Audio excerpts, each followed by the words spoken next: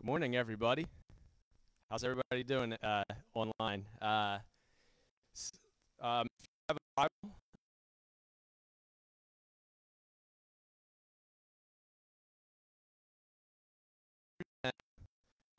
verses 26 to 39. I'll give you guys about 10 seconds to get to that passage, and then I'll read it for you.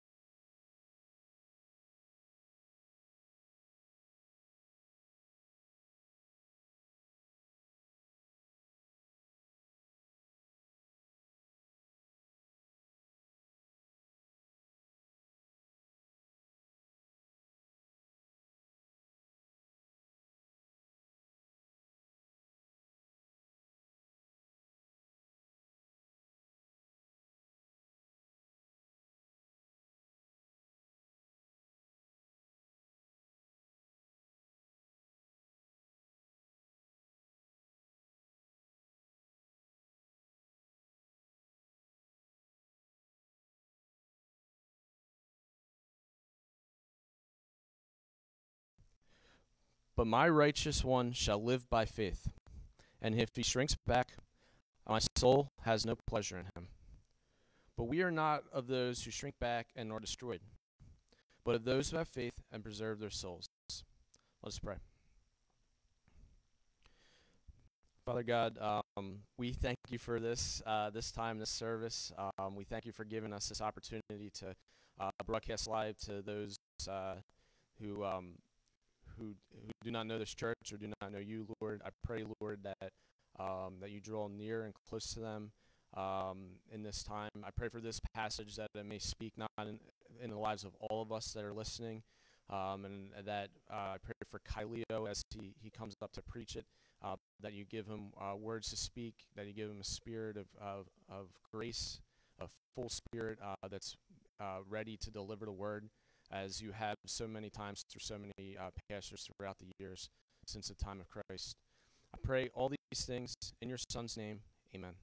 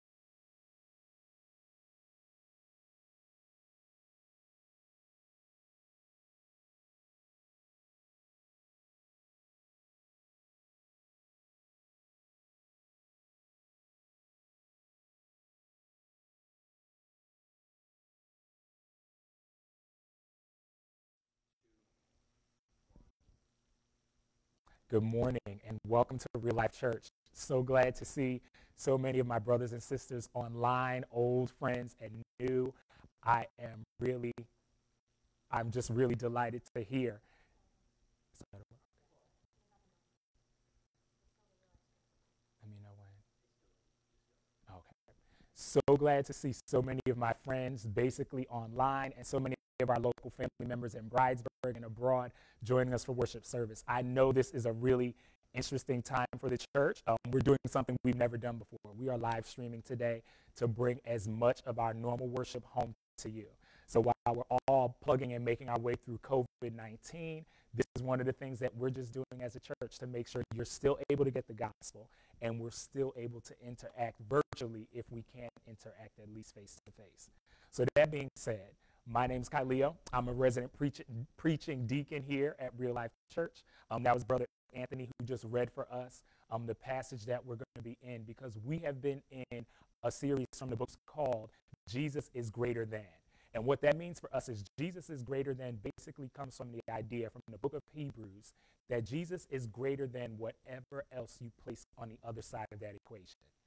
Jesus is shown to be greater than so many things that we see in this text. And we're going to dive into that a little bit more as we work our way through this series. But before we get there, one of the things I really has been on my mind as I've been working through this crucial passage is an old song. It was sung by a woman named Mahalia Jackson. Some of y'all never heard of her, but I believe she was the greatest gospel artist who ever lived. And Mahalia Jackson, in addition to being a gospel artist, was a civil rights activist. But she sang this song about her walk with Jesus, and it says, "How I got over, Lord, how I got over. You know my soul, look back and wonder how I got over. How I got over, Lord, how I got over. Had a mighty hard time coming on over. But my soul, look back and wonder how I got over." Next verse of what she sings is she says, "How I got over, Lord, how I got over. I've been falling and rising all of these years, but my soul, look back and wonder how I got over." I love that song because I know for me, that song depicts a lot of what my Christian life has been like.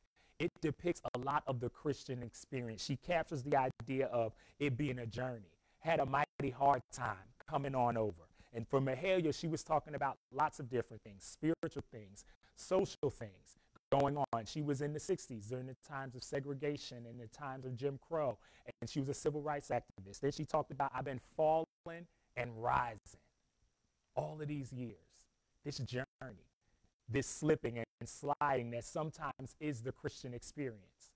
Because sometimes that is the experience. It's not a steady incline all the way up with no slips and no falls. Sometimes it's a dip and a trip and a slip and a fall that are involved in our Christian experience. And she sings about how I got over. And that's what I like. Because as we come to this crucial text, that is where I need us to key in on thinking. The fact is getting over. How I got over. Mahalia sings about the dips, but she also talks about the end of the song is getting over. How I got over. In this passage today, we are looking at the fact that there are some people who don't get over. Some people who don't endure all the way to the end. We are in the fourth warning in the series of Hebrews talking about was something that Jesus said, but he that endures to the end shall be saved. And now that we're there, we're seeing from this passage a warning against those who don't endure all the way to the end. A warning of us to stick close and to stay close to God and close to one another, close in fellowship, close to the Word, close to intimacy with the Holy Spirit to ensure that we do make it all the way over. We've been in our Hebrew series entitled Jesus is Greater Than. Jesus has been compared to everything and everyone under the old covenant and is coming out on top. Now, we've seen that Jesus has been shown to be superior to sacrifices, earthly sacrifices of bulls and goats. His blood has a special power and a special quality that theirs does not. We've also seen Jesus as superior to Moses, where Moses was a servant. Jesus is the Son of God. We've seen that Jesus is a greater high priest than Aaron. Where Aaron just served over the people, Jesus serves over the whole house of God, past, present, and future. He's a higher priest.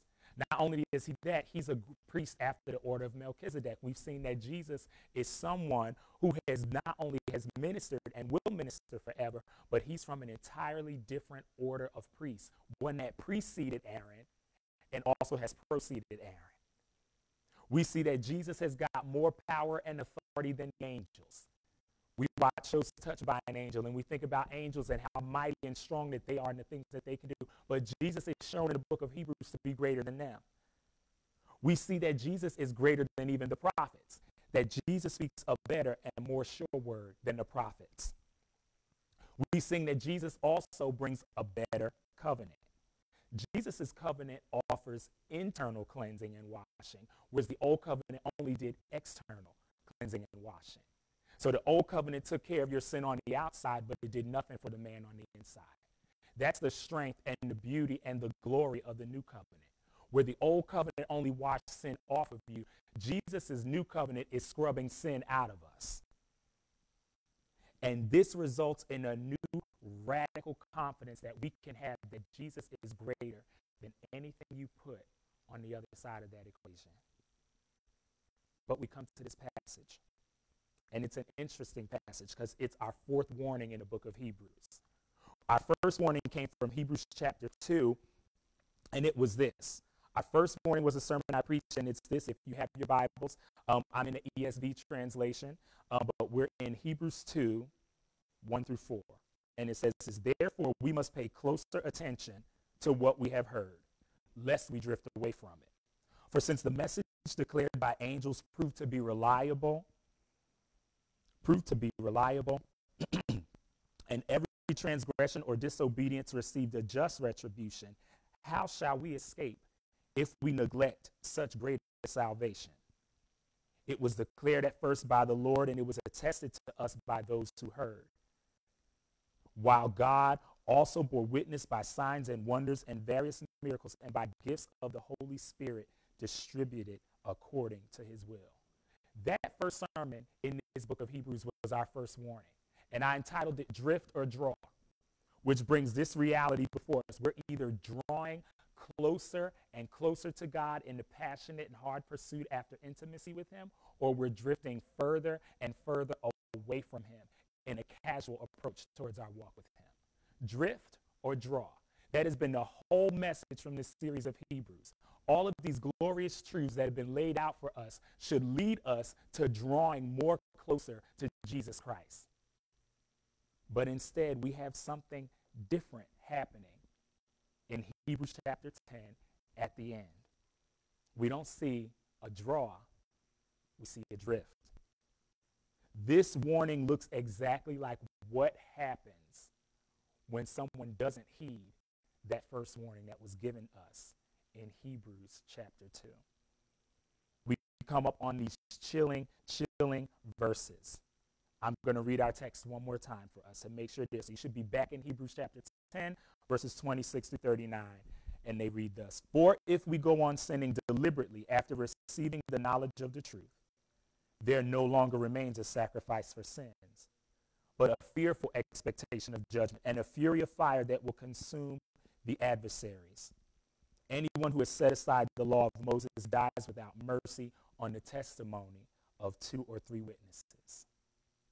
How much worse punishment do you think will be deserved by the one who has trampled underfoot the Son of God and has profaned the blood of the covenant and has outraged the Spirit of grace? For we know him who said, vengeance is mine, I will repay. And again, the Lord will judge his people. It is a fearful thing to fall into the hands of the living God.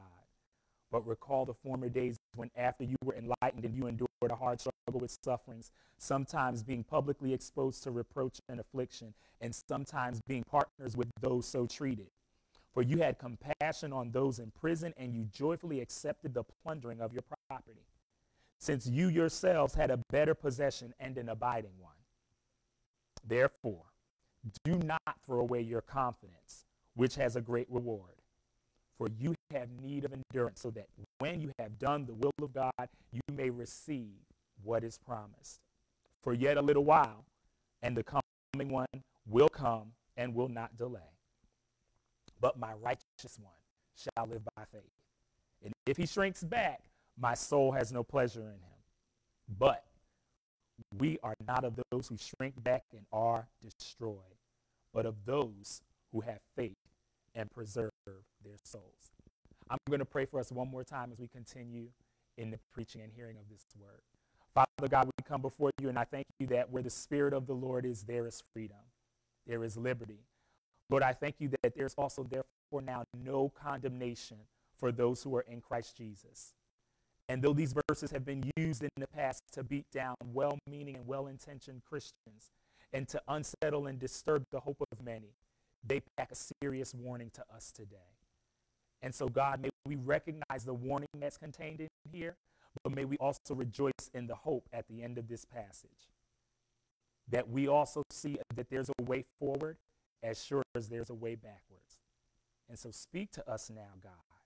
Move by your Spirit of power. Comfort us, assure us, challenge us, and convict us. Do what only you can do. In Jesus' name and for his sake. Amen. This is a great passage. And I talk about the fact that it mentions that there's two sections of this series. There's a warning, and then there's a comfort. See, all good preachers have a responsibility. We have the responsibility of comforting the afflicted or afflicting the comforted. We have the responsibility of making sure that everyone knows just where they are. We comfort the afflicted, those who are in trouble, who need lifting up, who need edification, who need encouragement, who need a push. But we also have a responsibility to afflict the comforted. Those who may be casually drifting and not aware of the danger that's lurking just around the corner. And that's what the author of Hebrews is doing in these verses. He is about to afflict the comforted. He's about to issue a severe and strong warning. Pastor Rob, in our series, brought us this great reality last week where he said these wonderful words that I wrote down. He said, because of what Jesus has done for us, you under the new covenant can now go where Moses under the old covenant could never go. And sometimes the reality of that, what do they say? Familiarity breeds contempt. Sometimes the reality of what Jesus has accomplished for us and grace under the new covenant leads to us getting too casual in our walk and our approach towards God. And that is one of the real dangers that is being a warning that is outlined for us. Now, this passage is very, very controversial, because sometimes our fear and our worry is, well, what is this verse talking about? Is it talking about apostasy? Is it talking about the fact that real Christians can walk away? But I think the point of this passage, when you take both of these passages together, is this. And it's found in one of the verses in our passage. The Lord will judge his people. The Lord will judge his people as sure as he will judge his enemies and adversaries. And that is a clear idea that we see, which is why we must take this warning seriously as we'll take the comfort.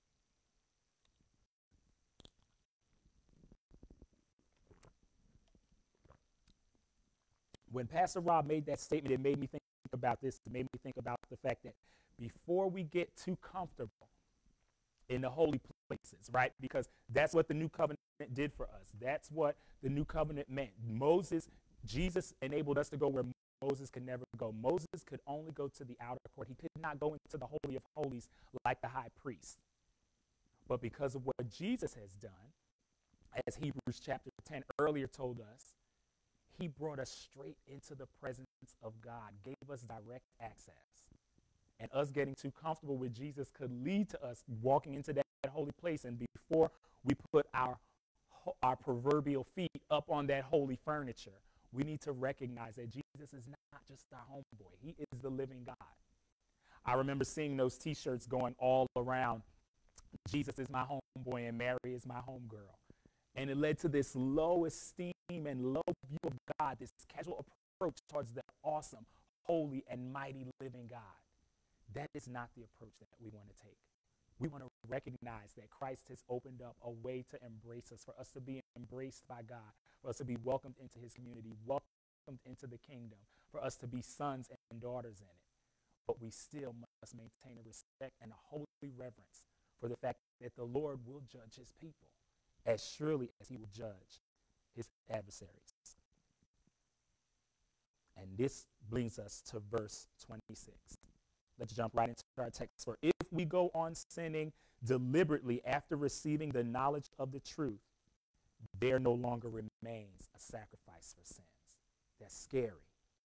The immediate challenge of this verse lies in the question of whether the author is talking to believers about believers, or is he speaking about unbelievers to believers.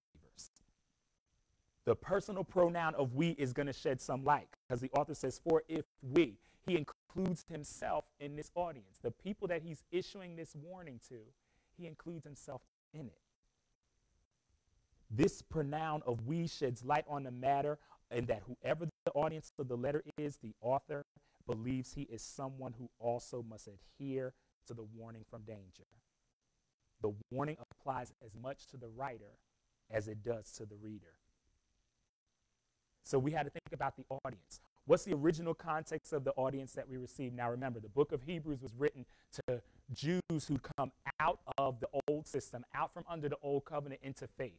The apostles from the book of Acts were preaching the gospel we saw, and 2,000 and 3,000, 5,000 people were getting saved in a day. These were Jews who grew up going to the temple, worshiping at the temple, giving sacrifices at the temple. Their lives were steeped in the old covenant. But when they heard the gospel of the kingdom, that this man named Jesus Christ from Nazareth was born of a virgin, lived a sinless life, died a vicarious death, which means died a death in their place, and then rose victoriously when he left the tomb empty after 3 days, they put their faith in Christ. And the new covenant was inaugurated. God did a supernatural thing from heaven where that the temple veil, so in the temple there was a veil that separated the outer place from the most holy place, or the holy place from the holiest of holies. That access that I talk about was separated by a veil. When Jesus died on the cross, the veil was torn in two. As sure as Christ's body was torn asunder, so was that veil torn in two, to signify that a way had been made into the presence of God. And people who were once outside could now be inside. That's some of the beauty that we recognize, that those people, those believing Hebrews, and people who were around them who were not believing but who had connected themselves some way to the assembly, are the people that this author is writing to. And remember, they grew up thinking that when you sinned, when you failed, you brought a bullock, a lamb, a turtle dove, or something to the house of God to be killed in exchange as payment for your sin. But when Christ died, the Bible says he was a once-for-all sacrifice. No other sacrifice could ever be made. But what if some of those believers didn't heed the warning that's mentioned in this passage? What if some of them said to themselves, you know what? I'm going back to the old way. I'm going back to under the old. I'm going to buy my lamb, my dove.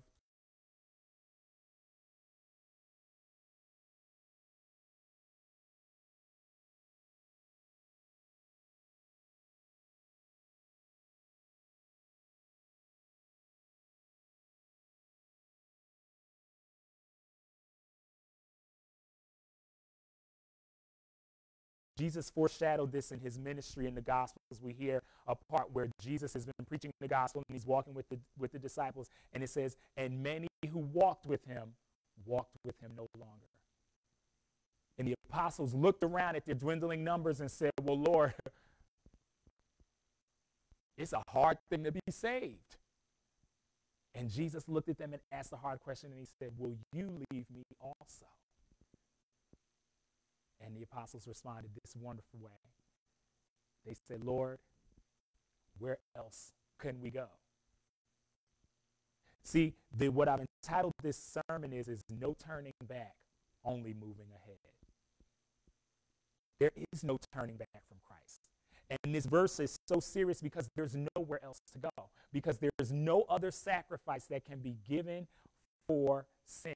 There's no other sacrifice that can be accepted as payment for our sins. Jesus Christ is a supreme, sufficient sacrifice. You cannot offer God your good parenting, your best life now, you're helping old ladies across the street, you're baking cookies for kids. You can't hand God enough good works to atone for the sins that we're guilty of. God is speaking one language, and he's only accepting one thing. He's accepting Jesus Christ. And the good news, according to Romans, is that while we were yet sinners, Christ died. And not only did he die, but he loved us enough to be glad enough to do it.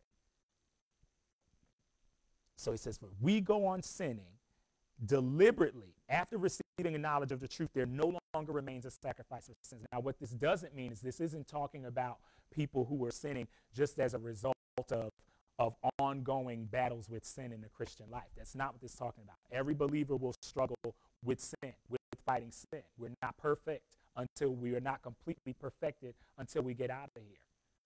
Right now, to be saved means to be saved from the penalty of sin. Presently, we're being saved from the power of sin. And one day, we'll be saved from the presence of sin. But though we are freed from the penalty, we still live in the presence of it. God is consistently delivering us from its power as we grow in holiness with him. So this verse isn't talking about that. It's not talking about our daily struggle against sin. This verse is talking about someone who has literally done something, as put very well by, I want to say, Dr. John MacArthur, gives us a wonderful definition of what we see happening here. He calls it the negative response to the new covenant. And he describes it as this: the kind of sin that is being addressed here is that where Christ has offered a blessing that is full and forever, we see people who walk away from that. There's an explicit rejecting the unique and solely sufficient sacrifice of the Lord Jesus Christ. This person who at one time was aligned in the assembly of God, aligned with the people of the truth, aligned with the organization of the truth, has turned away from that, has left. And how do we know that? We know that because of what verse 25 warned us about. Verse 25, which precedes this chapter, precedes this verse, talks about, do not forsake the assembling of yourselves together. That is what some people did. They gave up on the community of the people of God. I'm not talking about people who missed the Sunday here or there. We're talking about people who have looked at the local church and said, you know what? I don't need that. I can do this other thing. I can go this other way to atone and cover for my sins. And that is the warning. It is about persons who have genuinely walked away and said, this sacrifice of Jesus Christ is comparable to any other sacrifice, any other religion, any other covenant. And I can get to God by any other way. Or, even worse, it's not even necessary.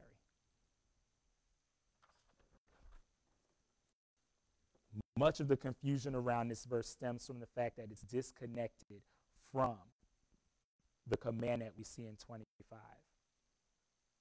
Blatant violation of that command leaves us with no ability to do what we see in verse 25, which is the three let us's. Let us draw near, let us hold fast, and let us consider how to stimulate one another towards love and good deeds. Verse 27, but a fearful expectation of judgment and a fury of fire that will consume the adversaries. It gets scarier. Lets us know that for this person who turns around and looks at Christ and says, don't need it. It's not talking about a person who's rejected the gospel, because remember, in the beginning of this verse, there's a phrase there that's really helps us understand. If we go on deliberately after receiving the knowledge of the truth. This is the person who has some exposure to the gospel, a person who's been in the place where the gospel is preached, a person who has seen the gospel work in the lives of others and may have even seen the gospel do some work in their own lives. That person takes a look at Jesus and says, Today's my 39th birthday. I'm 39 years old, and at 9 years old, I received the Lord Jesus Christ as my personal Lord and Savior. So it means today I've been walking with the Lord 30 years. In those 30 years, I've walked with Christians who were running harder after the Lord than I had been. In those 30 years, I've met people who I felt like have been holier than me. In those 30 years, I've seen some people, and I say that person is going to live long and strong for God their whole lives. They're always amazing. They love God more than me. They worship God better than me. They serve God more profusely than me. I've said that. And I can also tell you through tears that I've seen some of those same people today don't walk with the Lord anymore. That some of those same people have sent me texts and say, Khalil, yeah, you still doing the church thing? I tell you through a grieving heart that sometimes when I check up on my old friends who I used to go to church with 10 or maybe 15 years ago, sometimes I hesitate because I can hear and recognize that there's a difference. That we who used to worship together, who used to sing together, who were in the choir together, who took communion together, who prayed together, who cried together, who celebrated, who stayed up late into the midnight hour talking about the scriptures, that some of those folks don't love the scriptures anymore. They don't love Jesus anymore. And the author is making sure that the Hebrews recognize this very real warning. That there are some folks who are not going to make it on over. There's some folks who are not going to go all the way.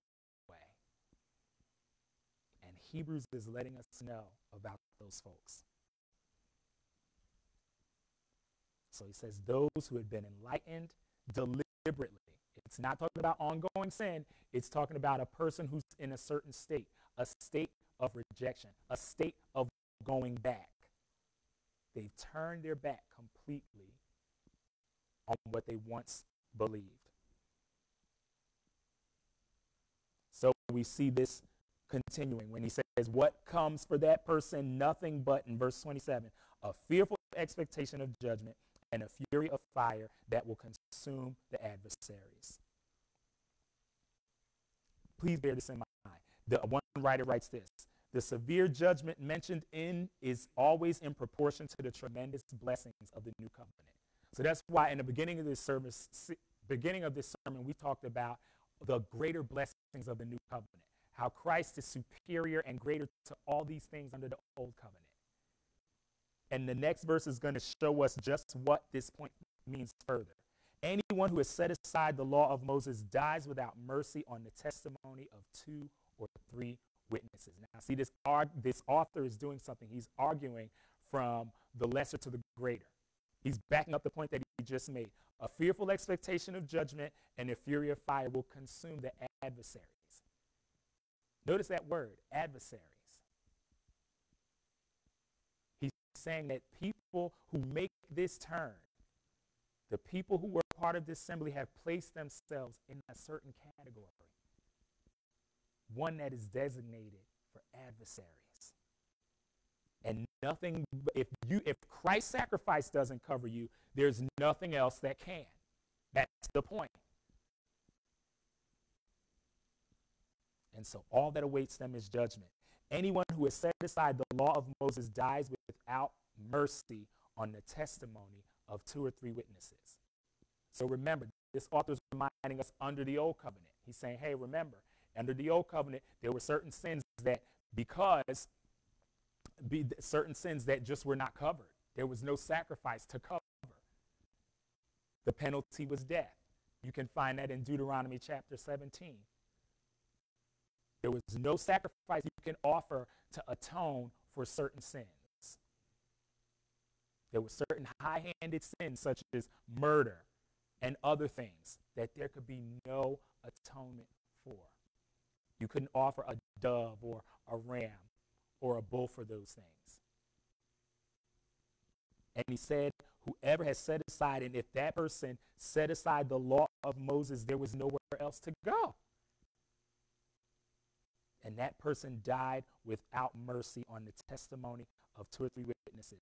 Leads us into verse 29. Remember, he's going from lesser to greater. Under the old covenant, this was your danger. Here's the greatest. How much worse punishment do you think will be deserved by the one who has trampled underfoot the Son of God and has profaned the blood of the covenant and has outraged the Spirit of grace? There's a direct correlation. He says, under the old covenant, if you rejected the law of Moses, there was no hope. That was the old gospel. No hope for you. How much worse covenant do you think under this new covenant will be deserved by the one who has trampled underfoot the Son of God? That statement speaks for itself. You know what it means to trample something underfoot, to treat it as worthless, to take something precious, put it underneath your feet, stub it, and rub it out as if it's nothing. And the conversation is, who are you doing that to? The Son of God. Whoever this Hebrew author is talking about, he's talking about people who have done that to Jesus. Profane the blood of the covenant. I mentioned the word common earlier. That to profane the blood is to treat it as if it's a common thing. To say that Jesus' blood is equal to that of a ram, a bullock, or a turtle dove. No. His blood is precious and it's perfect. And his blood has eternal qualities. That's why he offers an eternal redemption. Christ's blood differs from ours to a certain degree. Anyone couldn't just die for the sins of the world. It had to be the holy, precious Son of God. And if we treat his blood as on a common par with anything else's, it's dangerous. Profane the blood of the covenant and has outraged the Spirit of grace. Now notice it mentioned that this person in 28 dies without the testimony of 2 or 3 witnesses. And what do you see in verse 29? 3 witnesses. The Son of God, the blood of the covenant, and the Spirit of grace. That is the risk you run if we have become exposed to Christ, if we have a knowledge of the truth, if we've been in a place in the community of the truth, but we turn and we walk away from that. We have 3 witnesses against us under the new covenant, which means nothing can wait us but what is mentioned in verse 27, a fearful expectation of judgment and a fury of fire that will consume the adversaries.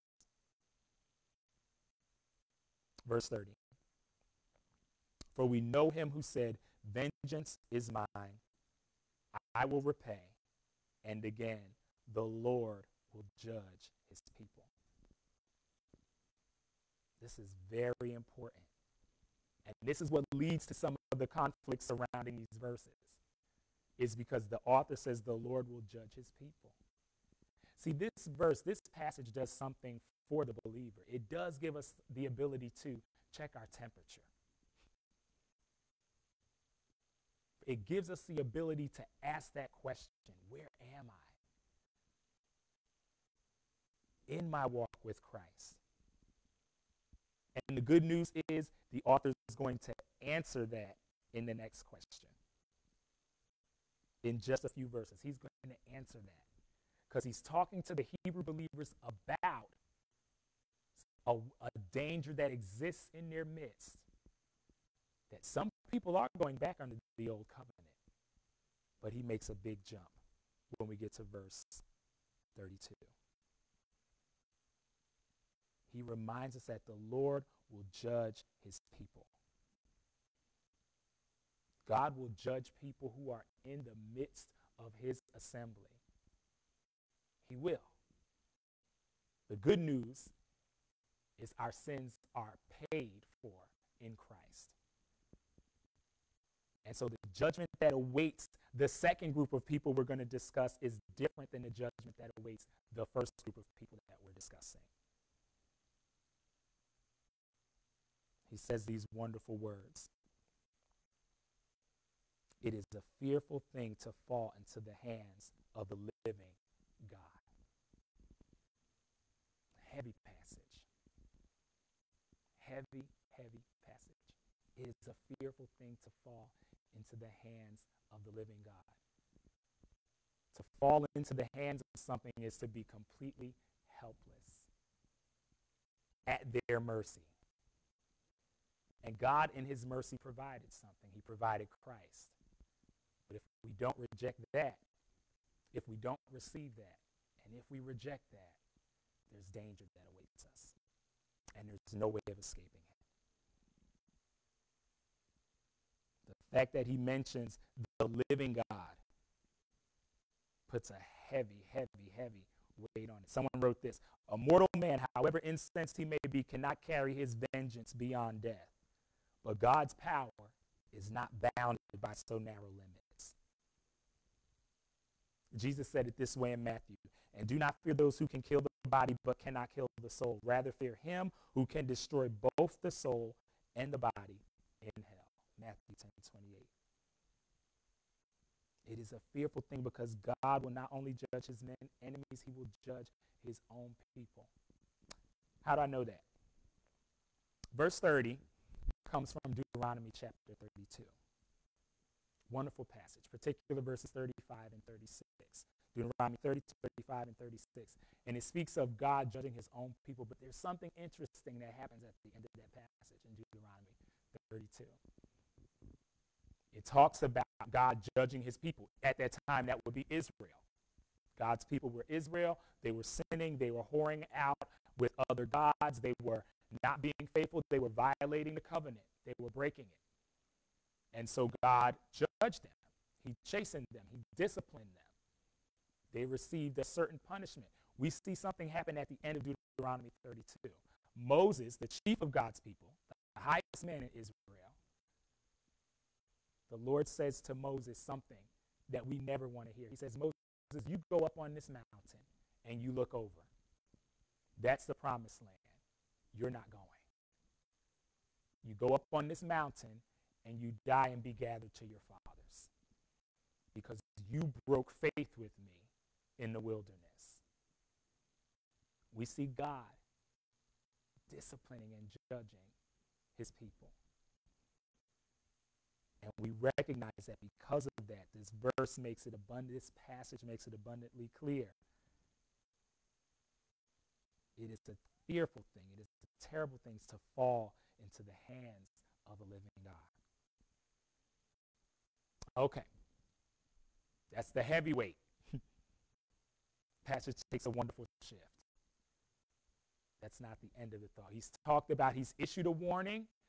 Now he's afflicted the comforted. Now he's going to comfort the afflicted.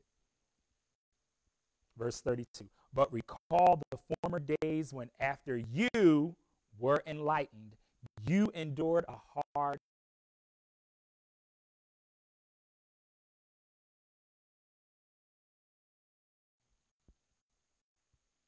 So now, he said, after you were enlightened, you endured a hard struggle with sufferings. So we talked about people who had received some knowledge of the truth, and now he's mentioning some people who were enlightened. And he says you. So he's talking to his readers. There's a difference between those people we just talked about and you. Earlier, and I believe in Hebrews chapter 6, he says, but beloved, we are concerned of better things concerning you, things that accompany salvation. This is that. He says, but recall the former days when after you were enlightened. Greek word photizo. This word means to give light in a spiritual sense. This means that this particular group of people, their knowledge, they went a step further than just having a knowledge of the truth. They received that truth in a special way, so much that it's shown in their souls. That they were enlightened, that their spiritual truth was illuminated for them in such a way that they acted on it. How did they act on it? What you see next, you endured. Enlightened, you were enlightened, and you endured. Other people received the knowledge of the truth, but they turned back. You were enlightened, and you endured. One of the things I praise God for right now is the fact that I'm standing here 30 years after believing in Christ. I was enlightened, and I've endured. And continuing to endure by the grace of God. It's amazing. It's wonderful. He says, you were enlightened, and you endured a hard struggle with sufferings.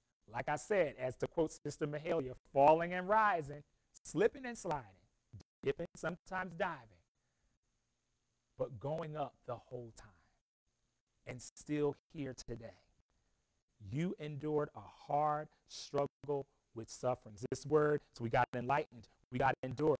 And endured, simple thing in the Greek, it actually is a war term. It meant to stand your ground. That's what it means. Endured means to stand your ground. In the spiritual sense, when these guys were enlightened, the truth that they were enlightened to, they were able to stand their ground and hold on to it.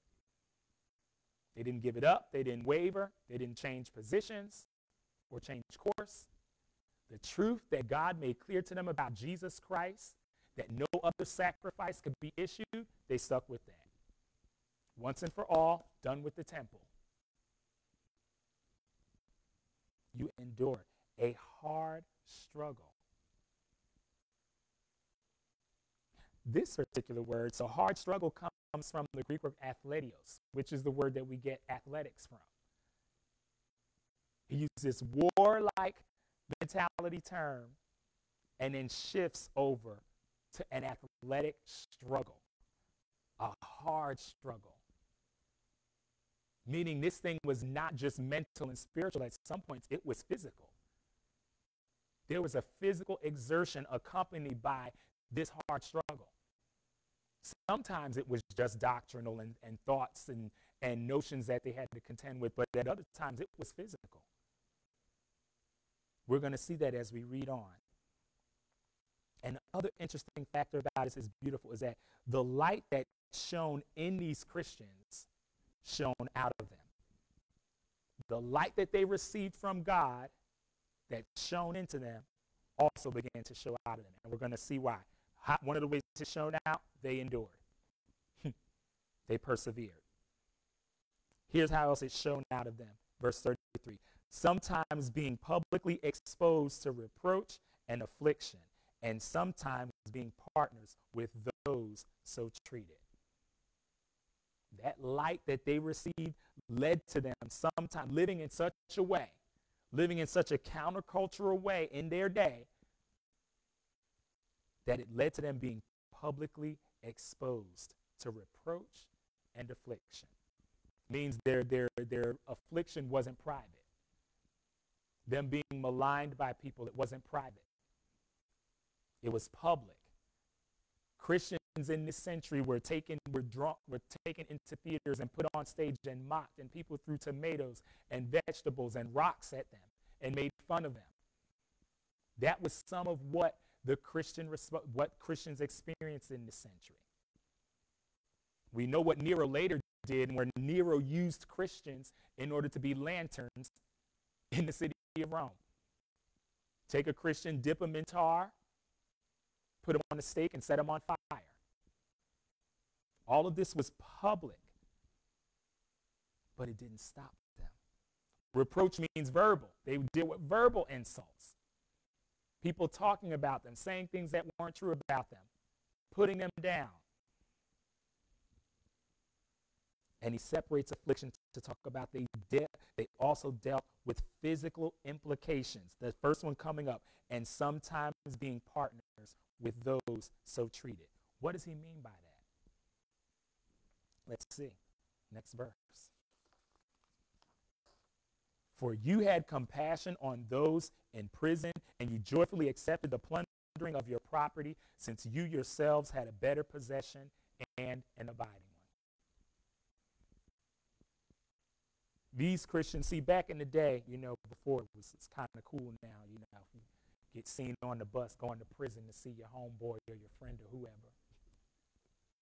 It wasn't back in their day. right? Just kidding. Wasn't back in their day because prisons were a lot different. So when you went to prison, you didn't get 3 squares and a blanket. You were in a dungeon. You didn't get clothes. You didn't get food. If you got sick, you didn't get medical treatment. So if someone went to prison, if no one came to care for them, to bring them food, to bring them a blanket, to bring them clothing, or to bring them medicine, they just didn't get it. But these Christians had compassion on those in prison, that they would go to their brothers and sisters who were in prison, and they would serve them even there. The next danger was the fact that you showed up to care for this person in prison could make you an accomplice, because they could be in jail for worshiping Christ, and now you show up to serve them. You could be mistaken or recognized as a Christ worshiper as well, and then suffer the same treatment or worse. But they didn't care. They endured. They persevered. They went all the way. And here's how they did it: joyfully. 34, and you joyfully accepted the plundering of your property. Now that's big, because we know in America, for us in our day, our stuff is our stuff. It's your stuff. I had a friend, she may be watching right now, I'm going to check, but I had a friend I grew up with. She got hit by a car one day, a very nice car, and the man jumped out of the car and said, "My car," as she was laying on the ground. Terrible. We like our stuff. For these Christians, their stuff could be taken away from them. And they joyfully didn't care. They didn't have their hands gripped so tight around their stuff that they couldn't live without it. That's a lot of what we see going on right now, especially with COVID-19. A lot of our stuff has been taken away from us. No Disney, no ESPN. We're losing American idols by the left and right in droves. And Christians have to be careful about how we're responding to the temporary removal of these things, because these people were able to let things go that they owned. It could be a home. It could be some of their wealth, some of their property was seized, taken. And they were able to endure joyfully. Why? Since you yourselves had a better possession and an abiding one. They were looking more forward to what they would get later versus trying to get their best life now. See, that's a real characteristic of faith. Faith is all about later on. Faith is always about the future. That's next week's sermon, so I can't jump ahead into that. Faith is all about the future, and these Christians recognize that what they had in the future was so sure and so fixed and so definite, because they had great faith in God, that faith was able to come back into the past. Oh, Tim Keller said it this way. He said, hope is being able to borrow from the future. They were able to, because they had so much faith and so much hope in what they were going to get, the inheritance that they had in Christ, that they were able to smuggle some of that possession spiritually back into their present to get them to endure all the way to the future. And because of that, he writes this next wonderful verse. Therefore, do not throw away your confidence, which has a great reward. For you have need of endurance, so that when you have done the will of God, you may receive what is promised. And this is real interesting, because we talked about the fact that they have endurance. He's like, no, guys, this is what's true about you. Judgment for those other folks, but for you, you're enduring. And it is a sign of life. It is an encouragement. Therefore, don't throw away your confidence. Don't give up. Don't turn around now. Keep going. It has a great reward. What you need? Now, this is real interesting, right? Because he doesn't even pray or say what you need is to be delivered from those people who are doing this stuff to you. He just says you need more endurance. you have need of endurance. And God, in allowing the difficulty, is giving you the ability to develop what it is that you really need. Sometimes you don't need to get out of trouble. You need to learn how to endure. And that is what this author is letting people know. We come with every creative way we can to get ourselves out of trouble. But God's like, no, you need to endure. You have need of endurance so that when you have done the will of God, because the idea is this, the will of God is on the other side of a hard thing. You may receive what is promised. What's promised? These wonderful verses. For yet a little while, and the coming one will come and will not delay. Who's the coming one? Jesus. He's coming back. He is coming back. Yet a little while. He says, we haven't got long, y'all. We ain't got long to wait. He's coming back, and he will not delay. He's not going to be a minute late. He's going to be right on time. Just when you think you can go no longer, Jesus will show up. In the meantime, my righteous one shall live by faith. He will live by faith. See, the other one, our previous persons were characterized by fear. This group is characterized by faith. And that's the distinguisher. My righteous one shall live by faith. And if he shrinks back, my soul has no pleasure in him. Powerful, powerful words. He closes even with just a little bit more warning, but now he's about to swing back right into some comfort. But, right, all the old preachers say that's when you get excited, when you hear the word but. That conjunction of contrast. But we are not of those who shrink back and are destroyed, but of those who have faith and preserve their souls. Jesus said, he that endures to the end shall be saved. The author is echoing that spiritual truth. We're not those who shrink back. We're not turning back. Take what you want, because the world and the devil can take everything from you, but they cannot take Jesus. They cannot touch your inheritance. And God allows his church, allows his house sometimes to come even under that judgment for this reality to be manifested. And I like this. It also lets us know something else about endurance, something that probably no other preacher will say. You can bring God pleasure. You can make God smile. And this verse is telling us how. My righteous one shall live by faith, and if he shrinks back, I have no pleasure in him. Which means when he endures, God is pleased. God is glorified. And you bring joy to the heart of our Savior, our God.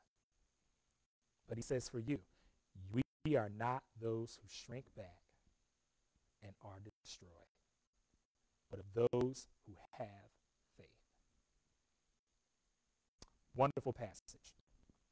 Next week we'll be going into faith, chapter 11. But as I think about this, I think about one of the things that the Lord brought to my remembrance and to my heart is regarding that first passage is a heavy passage. It's a big bite to chew on. I pray God cleans up all my mistakes and how I dealt with it. It's a hard pill to swallow, but it's a reality that we must take great care. We will lose friends. I had some friends who were part of this church one time, and they said, Kyleo, we'll never leave. We'll be here even if it's just you, me, and Pastor Rob sitting in the building. We will be here. And they're gone today. It wasn't very long after that we parted ways. Because that will happen. Some people will not endure. But the good news is that's not you. That's what the author wants them to know. That's not you. We are not of those who shrink back and are destroyed, because going backwards, the way backwards leads to destruction, but the way forward leads to preserving of the soul. Amen? Let's pray. Father God, I thank you for the truth of your word and just for how great you are. What a great God you are. What a great God you are. You loved us and you provided a way for us in Christ to endure all the way to the end. Even when we're discomforted by the shocks and the warnings in your scriptures, we have great assurance and comfort that ultimately you are going to carry us all the way through. God, may people who may have wandered back have heard this message today and realize that even to hear this message is a sweet call to return to you. Even to hear the message that there are some people who shrink back and are destroyed and suffer a fierce judgment, that even now there's a call to return to you in love, because you will forgive and you will show grace. Sometimes, Christians, we do lose our footing. Sometimes we do go astray. We go off track. But Lord, you're able to bring us back. May you open the eyes of prodigal sons and prodigal daughters out there this morning who have wandered, who have drifted, and let them know that there is a home that they can return to. That so long as they are breathing, so long as they can turn to you completely and fully in faith and endure and run on all the way to the end, there is hope. Lord, we commit this word to you. We thank you for giving it to us, and we ask you to use it to take us from where we are to bring us to where we need to be. In Jesus' name, amen. Coming up next, you just went out? Oh, coming up next, we'll be coming to a time of communion. And so the next person you see will be Brother Anthony walking us through communion, and it's the perfect thing to do at a time like this. Communion is our reminder that we celebrate. Paul said, you do this as often as you like, and every time you do, you celebrate the Lord until he comes.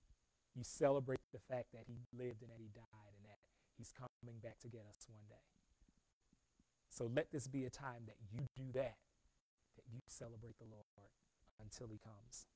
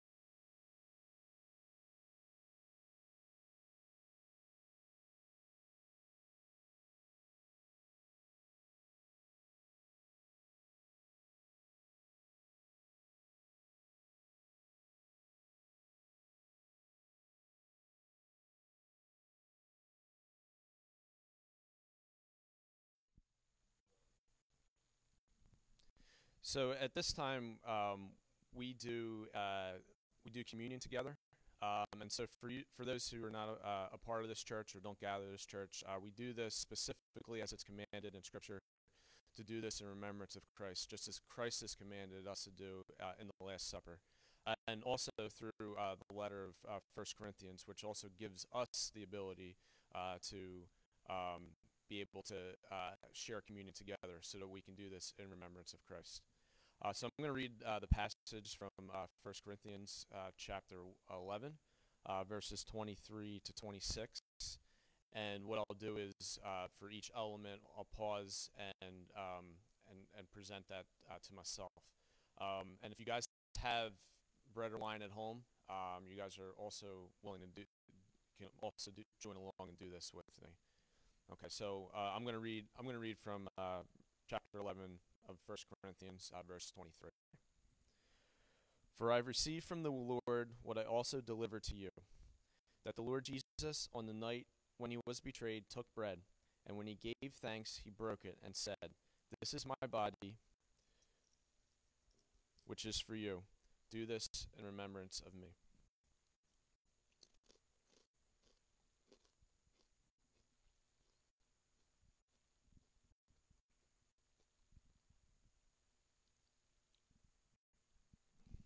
Okay, verse 25. In the same way, he also took the cup after supper, saying, "This cup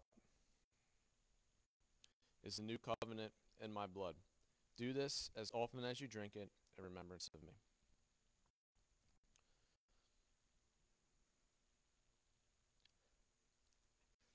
For as often as you eat this bread and drink this cup, you proclaim the Lord's death until he comes.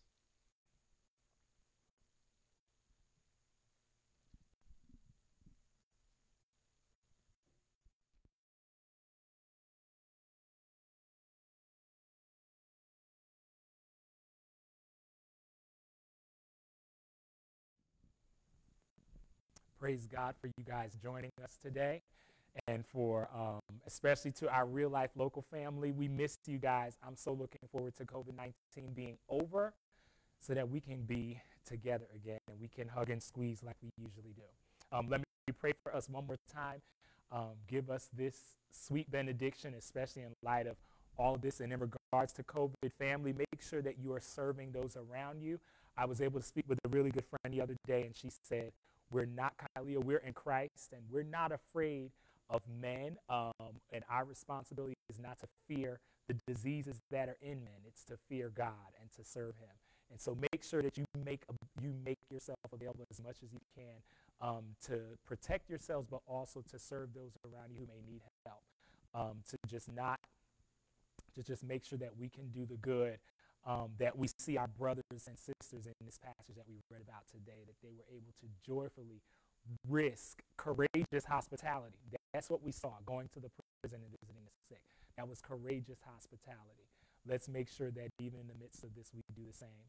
Our benediction comes from Jude, verses 24. Now unto him that is able to keep you from falling and to present you faultless before the presence of his glory with exceeding glad joy. To the only wise God be majesty, dominion, and power, hence now and forevermore. And if you're out there, all God's people say amen. Be blessed, have a great day, and we will hopefully see you again soon in the future.